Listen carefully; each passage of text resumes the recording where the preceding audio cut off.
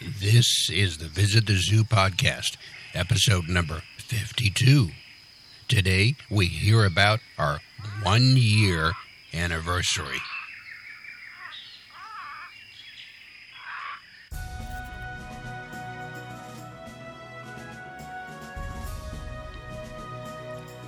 Hello, everybody, and welcome to the Visit the Zoo podcast, and I am your host, author Frederick Fishman, and I am the author of the 12-book 120 Animal Visit the Zoo series of books on Kindle, also print books, audiobooks, DVD, and, of course, this podcast. I want to welcome you to episode number 52, and this is our 1-year anniversary that we've been putting together the Visit the Zoo podcast for you. So I'm going to thank you very much for joining me today for this special episode where we're going to look back over 1 year of content, and we're going to hear some of the things that you heard over the last year. In episode number 1, there is a reason why we are doing this podcast. It is, of course, a follow-up and an addition to the 12-book series of Visit the Zoo books, but I also wanted to take it to another level, and that is I wanted to educate and inform and entertain you about the animal world, not only in zoos, but also in the wild and right here in your own home. And my own home, too. That last sentence really is a tease for what I'm going to be doing, starting with next week's episode. I will be spending and concentrating much more time on the animals who live in our homes, our dogs and our cats. And as of our next episode, that's number 53, next week and every week thereafter, I'm going to be adding a new segment which will be included in each podcast. We will present the latest dog and cat news. We're going to do feature stories. We're going to do some breed descriptions, tips, hints, and much more. So with this episode, we look back. Next episode, we move forward. We go and grow, learning about our animal neighbors who share our beautiful planet Earth.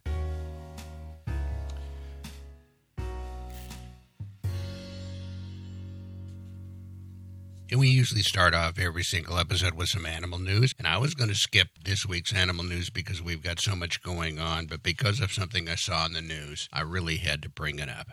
And do you remember last week and last week's episode number 51, I described the story about that earthquake.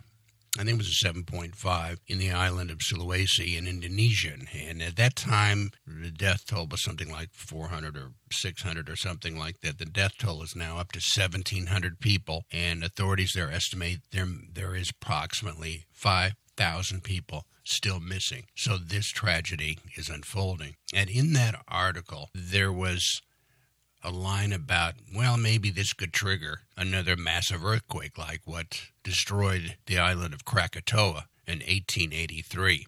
At that time, 36,000 people were killed. And we discussed this, and I said, well, the science really is not in on this as to whether or not a volcano will come after an earthquake. Of course, after the massive earthquake that they had in that area in 2004, that killed 240,000 people in 13 countries. 240,000 people. That's astonishing. But that wasn't from the destruction of the earthquake solely. That was from the tsunamis that hit 13 countries surrounding that earthquake. Anyhow, so 1 week ago, I brought up the point, and I read a little bit about, well, you got this huge volcano that occurred in 1883 and killed 36,000 people. And it was preceded by a series of earthquakes. Well, here's an article that was written a couple days ago, a week after the earthquake that struck Sulawesi. And the title of the article, and I think it's coming off the AP, is Volcano Erupts on Same Indonesian Island of Sulawesi as Earlier Quake. A volcano erupted on Wednesday on the same central Indonesian island, struck last week by a powerful earthquake and tsunami. Authorities warned planes about volcanic ash in the air. Mount Soputan, I think that's how you pronounce it, on Sulawesi Island, spewed a massive column of ash more than 6,000 meters into the sky. That's about 18,000 feet. No evacuations were immediately ordered. A government volcanologist said it's possible the eruption was accelerated by the magnitude 7.5 earthquake that struck Friday. He says, and there's a quote here, "It could be that this earthquake triggered the eruption. But we have seen an increase in volcanic activity since July, and this began surging on Monday. Yet we can't say there is a direct link, as the mountain is quite far away, said Kasbani, the head of Indonesia's Volcanology and Geology Disaster Mitigation Agency. Kasbani, who uses one name, said planes have been warned to avoid the area. Nazli Ismail, a geophysicist at the University of Siak Kuala in Banda Aceh on Sumatra Island, stressed there was no concrete evidence to show the two incidents are linked. People talk about the butterfly effect. The concept is that when a butterfly flaps its wings, it can cause a catastrophe, he said. So it is possible for the earthquake to trigger the volcanic eruption, but it is not conclusive. This needs to be further investigated. Well, let me just tell you a little bit about the butterfly effect. And here is the semi-scientific description. Chaos theory. The butterfly effect is the sensitive dependence on initial conditions in which a small change in one state of deterministic nonlinear system can result in a large difference in a later state. In other words, if a butterfly flaps its wings many miles away, it can affect the weather. That's how the whole theory came up about 40, 50 years ago. So whether you believe it or not, well, science has not proved it yet. Back to the article. In principle, the seismic waves from the earthquake could increase pressure in the volcano's magma chamber and could cause an eruption. We don't know for sure. Ismail said the Saputan volcano eruption isn't surprising as Indonesia sits on the seismically active Pacific Ring of Fire, and Supatan is one of the most active volcanoes on the island. Indonesia is an archipelago of more than 250 million people, and government seismologists monitor more than 120 active volcanoes. That was the story that came out following that massive earthquake of 7.5 of 10 days ago. The latest news, and they're still hunting for people in that area.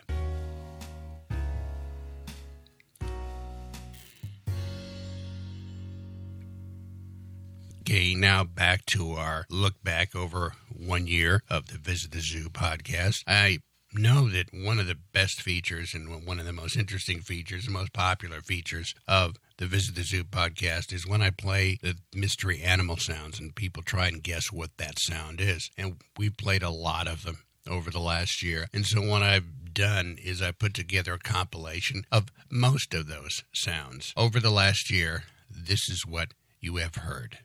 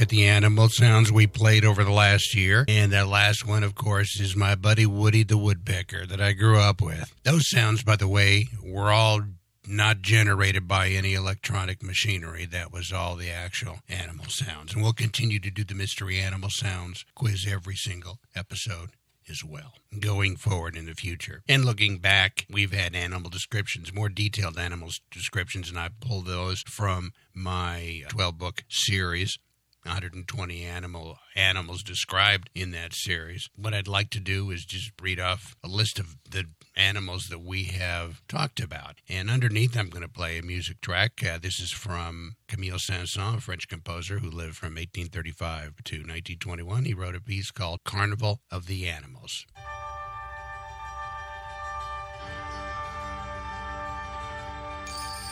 African crested porcupine, Andean bear, animals and the universe, baboon, Bactrian camel, black leopard, black-tailed prairie dog, bonobo, cheetah, chinchilla, cobra snakes, Colorado river toad, cougar, dangerous snakes, dogs, elephant, emu, giant panda, Goliath bird-eating spider, green moray eel, giraffe, horse, human extinction, koala, Komodo dragon, two-toed sloth, lion, localized and global animal extinction, Lithronax, Madagascar hissing cockroach, Malayan tiger, meerkat, more deadly snakes, orangutan, red-handed tamarin, red-kneed tarantula, red-necked ostrich, rhinoceros, spider monkey, spotted hyena, tarantula, tercipiello, Thompson's gazelle, Visayan warty pig, what killed the dinosaurs, white tiger, zebra.